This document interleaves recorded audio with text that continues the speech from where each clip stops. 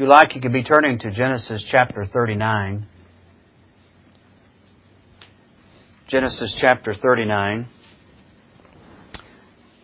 It will be my purpose this morning to continue my sermon that I began last week on temptation, and the particular temptation that Joseph faced with Potiphar's wife. If you remember, which I don't normally do, but I did entitle this sermon from our text, An Answer to the Call of Temptation. An answer to the call of temptation. Because temptation does come. Temptation to sin does call us. And what are we to do? How are we to answer back to sin? How are we to answer back to the temptation that comes knocking at our door, whether it be physically or whether it be on the inside, outside? That doesn't matter. The case isn't. It's the same. How do we answer the call to temptation? Is there an answer to temptation? Do we just give in, give up, and just do what sin dictates to us? Or is there an answer that we are to give back to temptation? Well, my intention was, and my intention is, to show that the Bible does direct us to give a firm, resolute answer when temptation of sin or sins does arise. We are to give a firm and resolute answer back to temptation when it does call us to sin. And we discovered what that answer was, or at least an answer. You remember I said there is no one answer to sin. It would take all of the Word of God if we're going to answer every call to temptation. And that's why Jesus said, man shall not live by bread alone, but by every word that proceedeth out of the mouth of God. I hope you realize, and we certainly don't teach here, there's a favorite verse you ought to run to, and that's the only verse that's really going to help you. Actually, brethren, while we may all have our favorite verses, it's the whole Word of God that is to be our stand and to be the weapons of our warfare. And so this morning, we want to look again at an answer that is to come when temptation rises. And so we discovered that answer, as we said last Lord's Day, the answer that we can give when it lifts up its voice, that is, temptation does. The answer that we ought to give is found in the last part of verse 9 of Genesis 39. Now you know the context, at least I trust you do. Joseph is down in Egypt. He's been sold into slavery. Here is innocent Joseph, so to speak. He didn't deserve where he's at in that sense. There was no sin that put him there. He has been taken into slavery. He is in the household of Potiphar. He is doing very well. The Lord has blessed him, and thus Potiphar has had an eye to this, and so he raises Joseph up to be overseer, and thus he has the run of the house. He has the freedom within that boundary to do what he needs to do in order to do his job. He comes into contact with Pharaoh's household, very obviously in this chapter. And he comes into contact with Potiphar's wife, his wife. And she wants to commit sin with Joseph. She wants to commit adultery and fornication. And so she comes to him and she says, lie with me. And what does Joseph answer? What is the answer that he gives to the call of temptation from this wicked, evil woman? Well, it's found, as I said, in verse 9, the latter part. How then can I do this great wickedness and sin against God? How can I do this great wickedness and sin against God? That is an answer that we ought to give to the call of temptation. Again, it's not the only one, but it's a very strong answer, a very firm answer, a very resolute answer that we ought to give to temptation. when we see it coming, we ought to say very bravely, very boldly, very firmly, how can I do this great wickedness and sin against God? As we mentioned, I'm only going to review just very briefly here, we said there were two considerations in this answer. First one is this, the great wickedness. Joseph saw what he was about to do, or what he was being tempted to do. He didn't do it actually. He fled the temptation. But what he was being tempted to do by this woman, he considered it a great wickedness. And so we said we just didn't want to look at Joseph's particular temptation. We said this would be true across the board. And what we need to see, brethren, that when temptation comes with sin, we need to recognize that sin, any sin, all sin, is a great wickedness. Now, I agree with Scripture, obviously. There are degrees of wickedness. There are degrees of sin. But when it comes right down to it, though, when you think about it, sin is sin, and it's very grievous, and it's very wicked. So sin ought to be seen in light of it being a very great wickedness.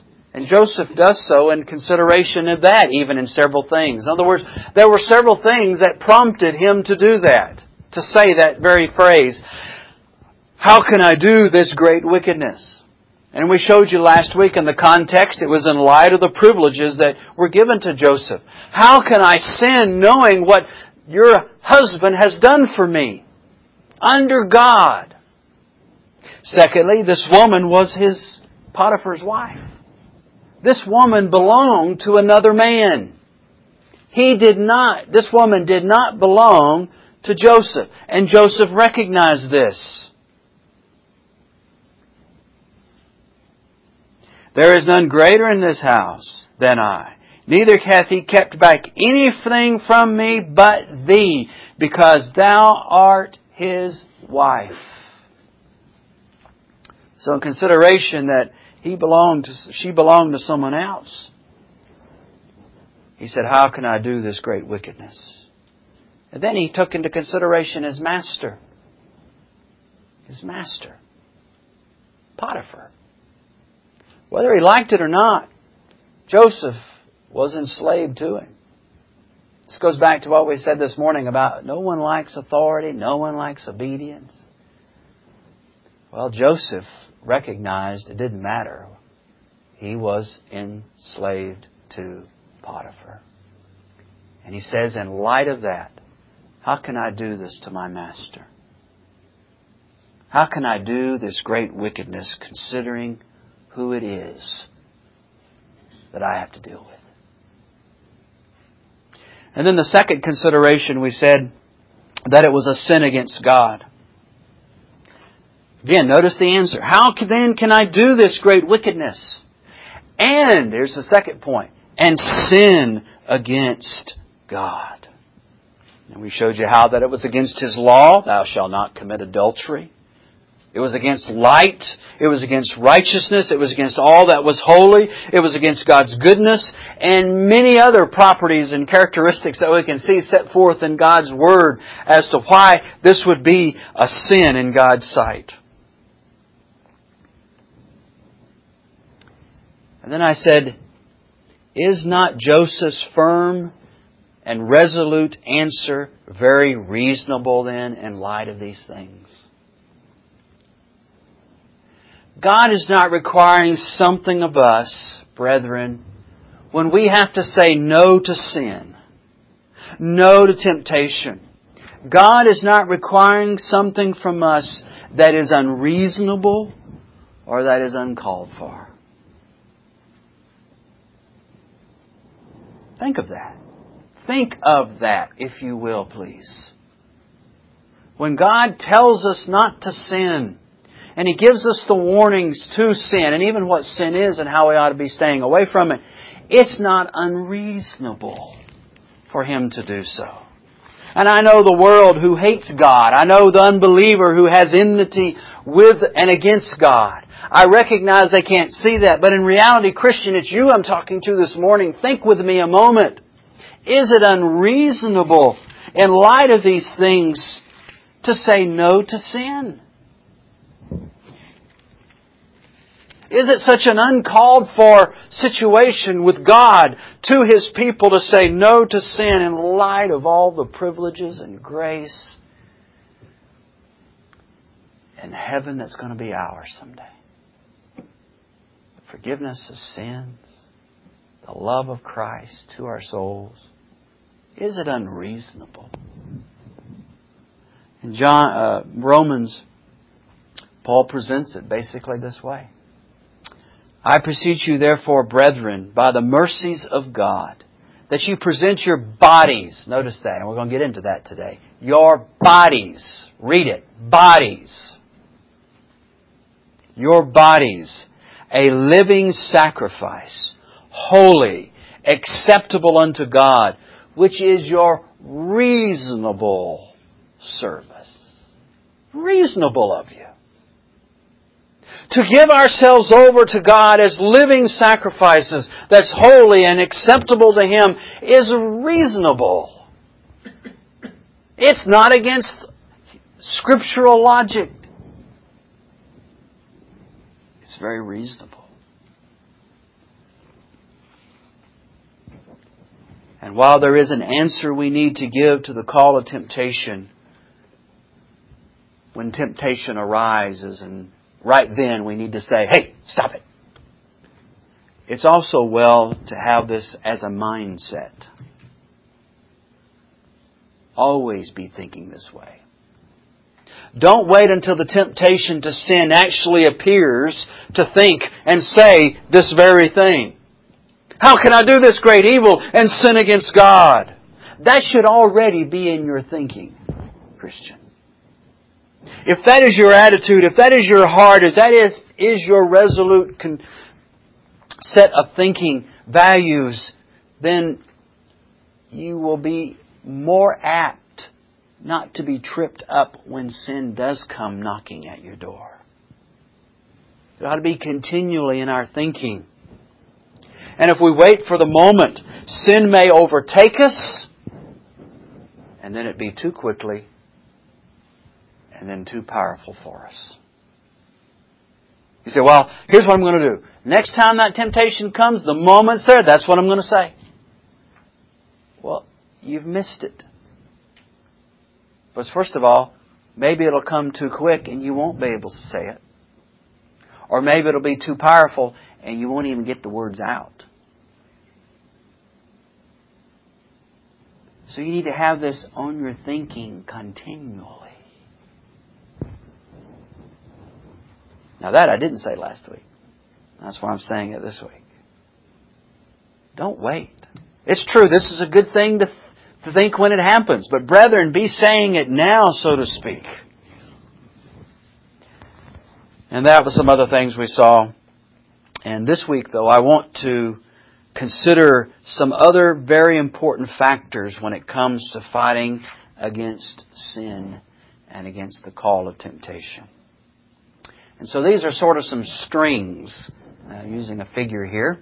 These are some strings that I want to bind up or to gather together and gather them up and put them in the right place as we think upon this subject of temptation. Subject of temptation and the call it gives and the answer we ought to be ready to give back to that call. Now, I hope no one here this morning is so foolish to think, well, I don't need to hear this because actually I've kind of arrived at this idea of fighting against temptation, against sin. I mean, I don't need that. So I think I can take a little mental break during this sermon because when it comes to warring against sin, I'm the expert. I hope no one here this morning is that, can I say it, stupid? That foolishness in light of God's Word to say something like that. And I know the temptation may be there. I mean, after all, I've read Owen on the sin of temptation. After all, I've read Goodwin dealing with that. After all, I've read many Puritans about this idea of temptation and warring against sin. I mean, after all, I'm a pastor. What do I need to be thinking about temptation and how to deal with it? That's foolishness, my friend. Foolishness. you do need to think about it. You better think about it. Or you'll find yourself in the midst of some of the greatest debauchery and sin you could think of.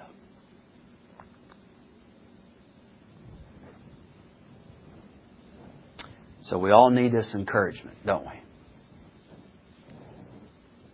We all need the insights from Scripture to be helped along, to be hopened, as we see in the New Testament. Hopened means helped. So let's begin with some helps in regards to this area. Now again, this is nothing new. Nothing new. These are things that I have preached before. These are things you've read about in Scripture. You've probably even read in other books, hopefully, if you do that sort of thing and trying to be helped in other areas of life. So it's nothing new, but I'm trying to put it in this perspective today of saying no to sin. And saying no in a very powerful, effectual way by the grace of God. Not just no and then, well, if I fall into sin, that's just the way it goes. After all, I've got indwelling sin and, I just couldn't help it. That's a wrong way of looking at it. Indwelling sin was never given for an excuse to sin. It's given for the reason, but it's never given for the excuse. So first of all, we need to have a serious heart about us. If we're going to say no to sin, and we're going to war against temptation. Now, a lot of you have been in the military here, and so you know something about going through boot camp. Was it a joke? I don't think so, was it? It was very serious. Well, that's why we have to deal with the idea with sin. Our hearts, brethren, have to be serious in us. And by heart, I mean the very being of what we are, of who we are, what we think, how we act, what we do, what we say, how we react, and how we don't react. Everything about us. That's what I mean when I say the heart. And our hearts then need to be serious. And by a serious heart, I mean this. I'm going to be quoting here something I've written. By a serious heart, I mean a heart which keeps alive a sense of our having an eye of God upon us, with a dread of sinning against the Holy One of Israel, a heart purposing an obedience to God, studious to know and to do what the will of God is, and a heart in a proper frame to receive all that God might send our way in His holy providence. Let me repeat that in case you're taking notes. By a serious heart, I mean a heart which keeps alive a sense of our having an eye of God upon us, with a dread of sinning against the Holy One of Israel, our heart purposing an obedience to God, studious to know and to do the will of our Heavenly Father, and a heart in a proper frame to receive all that God might send our way in His holy providence. I could stop there and end the sermon, actually, couldn't I? So really what I'm going to be saying the rest of this hour, and probably again some more next week, will just be derived from this fact that we better have a serious heart when it comes to fighting sin. When it comes to being a Christian, we better not be the fool. We better not be court jesters. We better be serious. Because sin is. Sin is very serious against you. The devil is very serious against you. The world is very serious against you. They're not playing games. They're playing for keeps. The world, the flesh, and the devil are not joking around. They're very serious. Now, this lengthy paragraph I gave you, that's nothing less that's defined in Scripture as the fear of God. We need to be walking in the fear of the Lord. And brethren, this we must have, this we must keep, this we must sustain, and this we must cultivate within us. A fear of the Lord that is a serious heart before Him. And the next thing is be watchful over such a heart. I just got through saying, closing on that point there, that we must cultivate it and we must sustain it. So now I'm thinking of that thought. We better be watchful over such a heart. We better guard it. For if we do not, that frame of heart won't stay with us very long. We may start out with some good resolutions, like we're going to hear come January 1st. All these great resolutions people have about eating less and exercising more and all that stuff you hear out of their mouths the first part of January, and by March it's all over. And that's the way sometimes our resolutions can be as Christians. We may start out great, but then they go to nothing. And brethren, if we want to cause it to go on, be more than just a March memory, we better start thinking about being watchful over it. Guard our hearts. Guard it with our lives, so to speak. Because that's really what's at stake. It really is. Your very soul, my friend, is at stake. And we can be asked by the world, why are you so serious about this? Why are you taking the injunctions of God's holy word so serious? I mean, chill out. You know what they say? Don't take it so serious. Don't be so puritanical in your thinking. It's okay. It's okay if you let your guard down here, let your guard down there. And so they'll ask us why we're so serious. You know what our answer ought to be? Because my soul was at stake.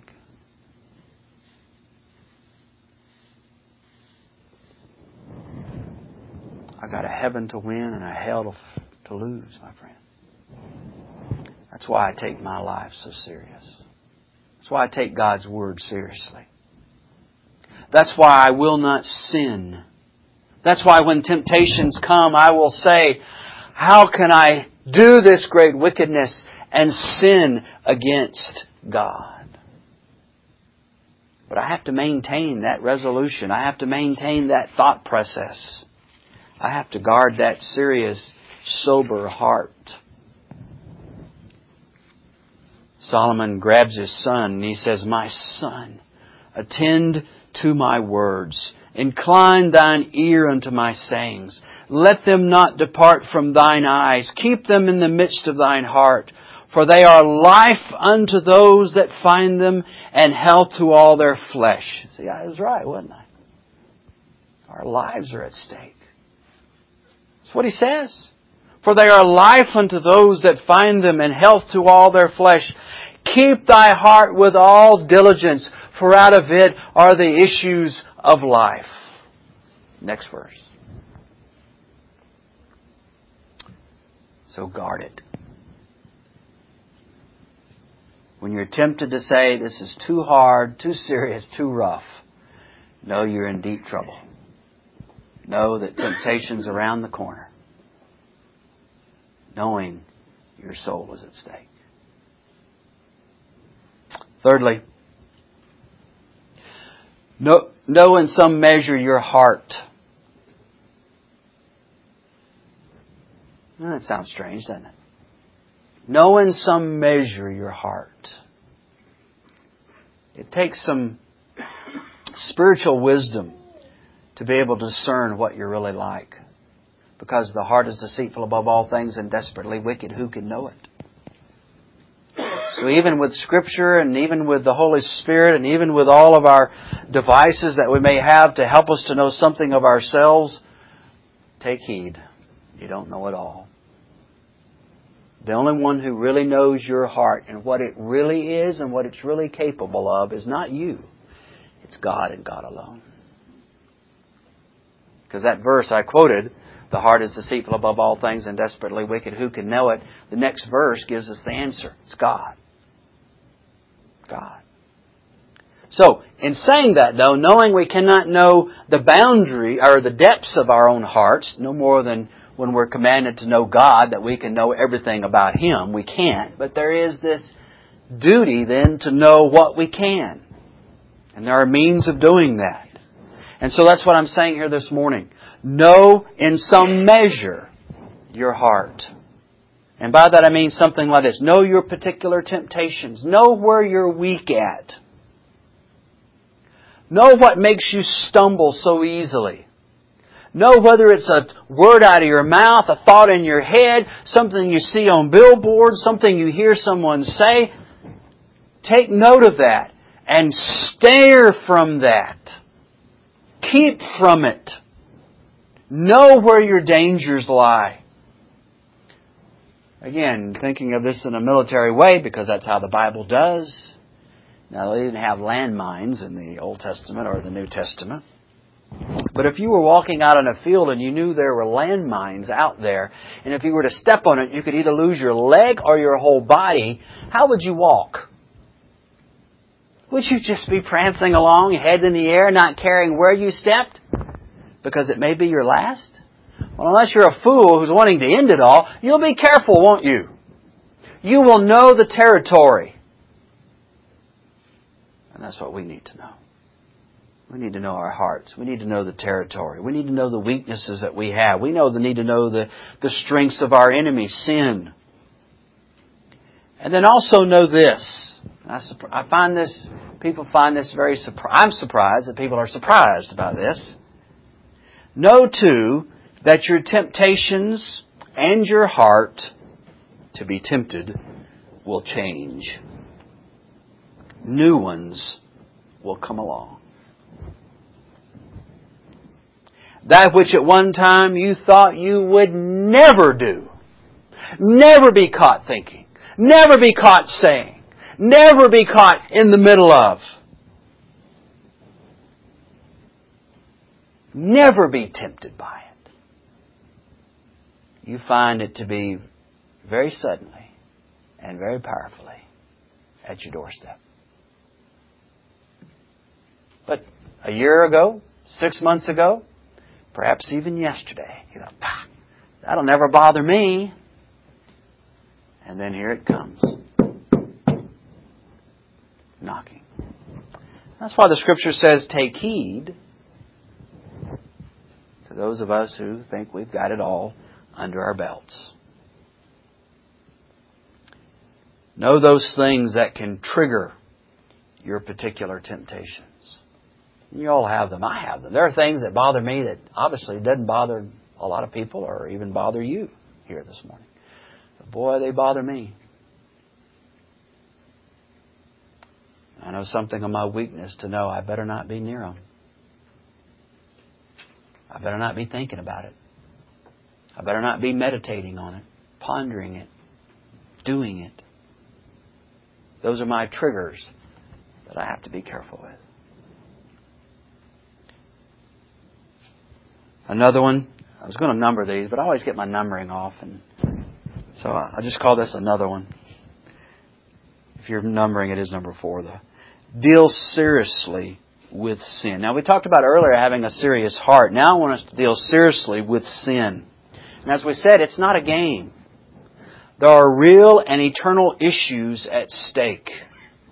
And what I want us to get across here at this point is to view every and each sin as I heard this weekend, the pathway to hell. Because it is. Saved by God's grace. Each and every sin is the pathway to hell.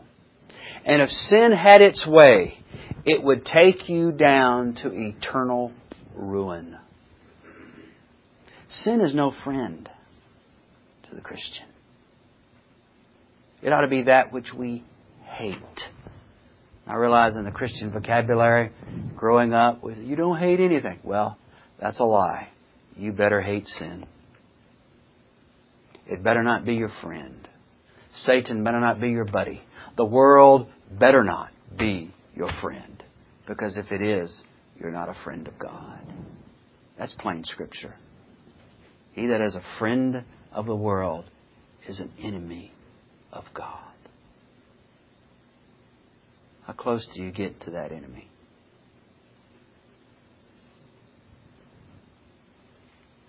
We better take dealing with sin very seriously. Fifthly, pray. Pray. Pray. And then pray some more. Do you believe that you have strength within your own flesh to battle temptation and sin?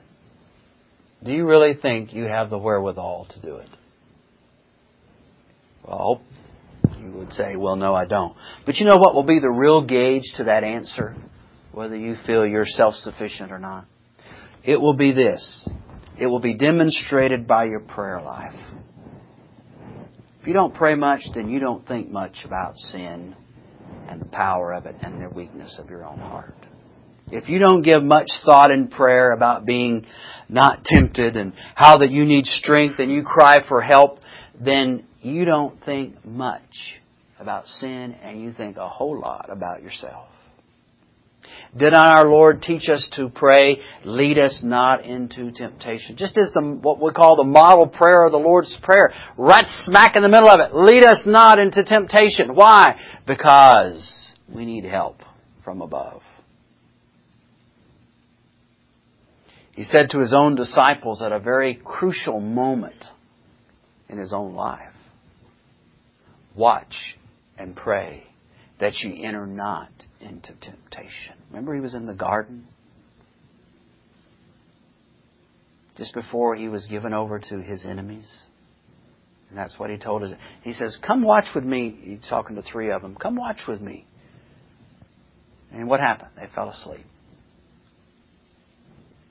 And He wakes them up and says, watch and pray that ye enter not into temptation.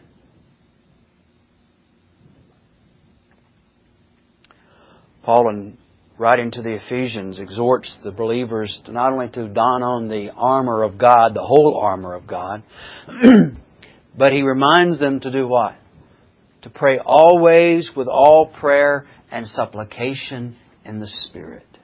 When you put on, brethren, the whole armor of God, don't forget to pray with all prayer and supplication. When you have your helmet on, when you have your breastplate on, when you have your weapon in your hand, don't forget to pray. Because you see, all of it will be of no avail if God doesn't help us. And as strong and as mighty as we think we are, it will not help us. All these means, and as I get into one of my points, that's all they are, means. God is our helper. Sixthly, have a realization that when we sin, it is oftentimes with our bodies.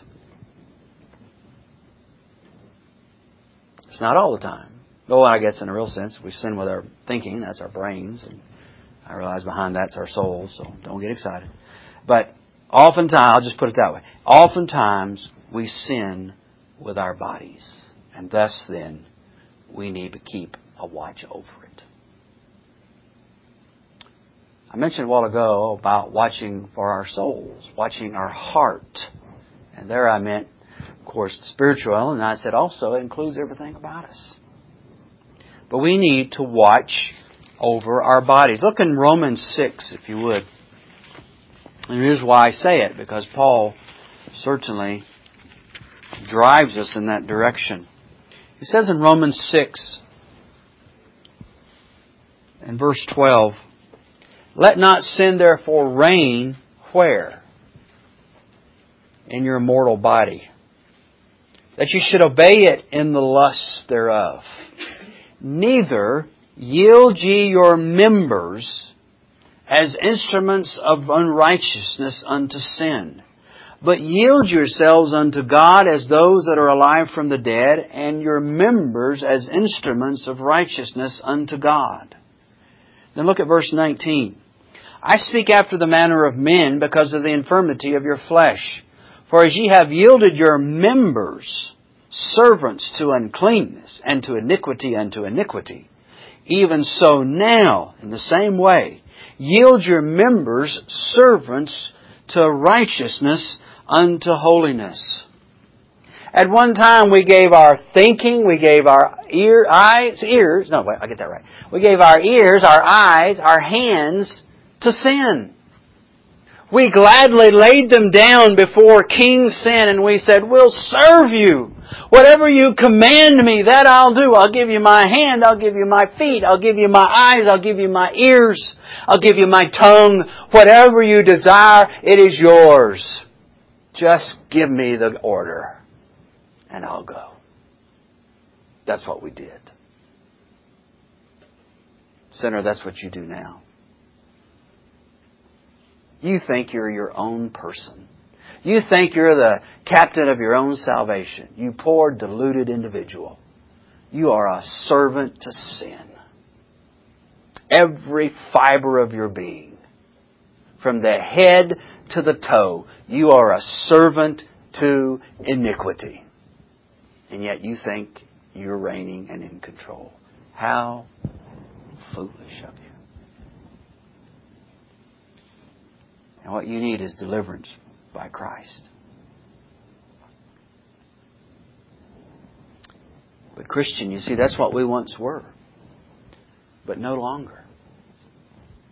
The reign of sin has been broken in us. We've been translated from a kingdom of darkness unto the kingdom of light. From where sin reigned to where Christ and righteousness reigns. And as we have switched masters, and just as we gave our members over to that other master, he says here, even so now you give them to this new master, Christ and righteousness. Did you remember we read back a while ago from Proverbs how that he says, my son, what did he tell him to do? Be careful with your eyes, be careful with your tongue, be careful with your ears. Why? Because those are the things you sin with.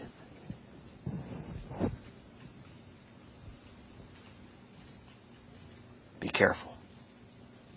And let me give some very practical advice about this. And I know some of you won't heed it because you think it's silly. But get enough sleep. That's why you struggle just sitting in church. You don't go to bed at a decent hour at night. So how can... Remember the disciples? What happened to them in the midst of their temptation? They what? They fell asleep. Sleep's spiritual work. The Bible tells us in the Psalms, He giveth His beloved sleep. Sleep's from God. It's a grace. And when you're deprived of it, you're weaker. You give in. You're tempted. Say, well, that's pretty temporal and pretty carnal, and that's dealing with physical matters. Well, what did I just say? You sin with the physical, don't you? You sin with your mind, your feet, your hands, your eyes, your ears. And it takes sleep to cause those to function in a proper way. Another one is food and nourishment.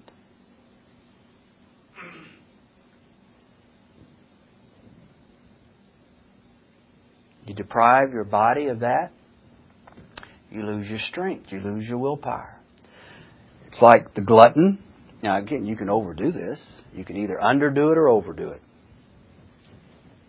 If you underdo it, you don't have the nourishment to fight. You're weak. And so you give in. You overdo it, it's the same thing. Remember, I think it's Proverbs, somewhere in Proverbs, it talks about the drunkard. And it talks about when he drinks too much, what happens to him? His inhibitions drop. And he gives himself over even to the sin that's found in our text, adultery and fornication. The wine dulls the senses. See, you can either underdo it or you can overdo it.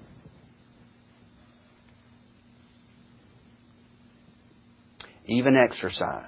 And I know someone's going to quote that verse completely out of its context, but go ahead. Bodily exercise profiteth little. It had nothing to do with lifting weights, running, or anything like that. We're not to be sluggards, because laziness not only affects whether you'll get an income or not, it also affects how well you fight against sin. Because once again, the idea of your body being strengthened, because it's your body that you do use to sin and to work righteousness with.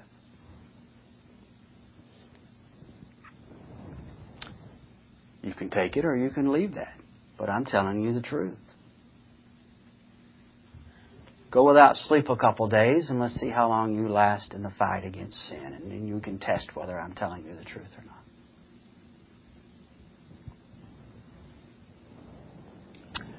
Well, we are out of time. I have several pages left.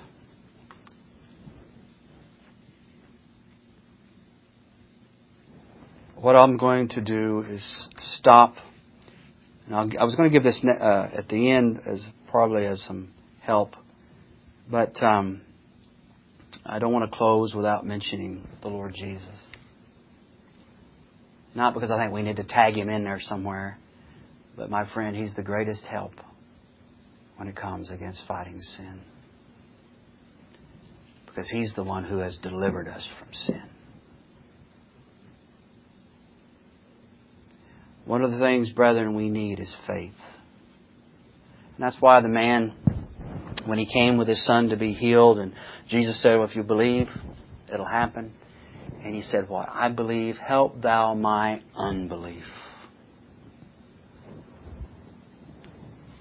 So we are to believe and trust in Christ. We're going to get into next week how not only is it Christ, but it's the whole triune God that we look to, but in particular to Christ. Listen to this. Someone said this, and he says some things we ought to believe in the midst of temptation. He says, we are to believe that our Lord Jesus Christ suffered the sorrow of temptations so that He might purchase for us the blessing of succor in our temptation. Succor there meaning help. We are to believe that the Lord Jesus Christ, conquering of temptations, conquered them not only for Himself but for us, even that we might have a share in the conquest. Remember, we are fellow heirs with Christ. And all that He purchased, and this is the correct way, by the way, of using the word share. I get so sick of how it's being used today. But when you share something, that means you give it away, and it means you have it to give it. Christ shares His inheritance with us. So, brethren, we ought to believe that not only He suffered for our temptations and went through them Himself so that He would succor or help us, but we're to believe that the Lord Jesus Christ, when He conquered His temptations with Satan, He did it for us as well. Just as He walked out all of our obedience and righteousness, did He not? Why is that suddenly excluded from it? Why do we want to remove when Christ withstood Satan and fought against temptation, that's not mine as well? And then lastly, He says, we're to believe that our Lord Jesus Christ is at the right hand of God, interceding for grace to be afforded unto us from the throne of grace to carry us through all of our temptations.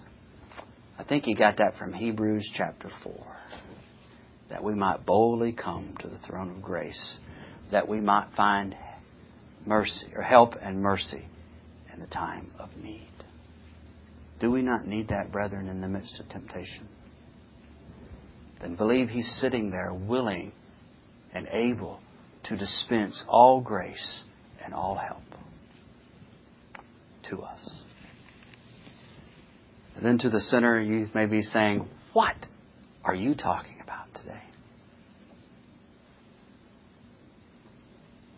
I'm talking about the difference between what a Christian is and what a lost, ungodly sinner man is.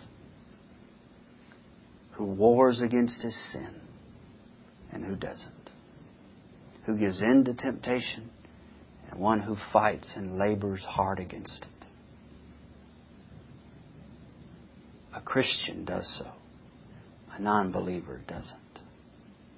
And so to the non-believer I'm addressing to you now, You need to repent before it's eternally too late. Don't think, I've got tomorrow, I've got the next day, I've got the next day, I've got 20 years from now. You're not guaranteed another breath. Repent now and believe this gospel that we preach.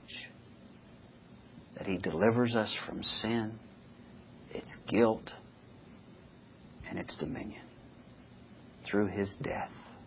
Christ died for sinners. That's good news, because that means we won't die eternally with Him. Let us believe that. Let you believe that. Give you grace to believe that.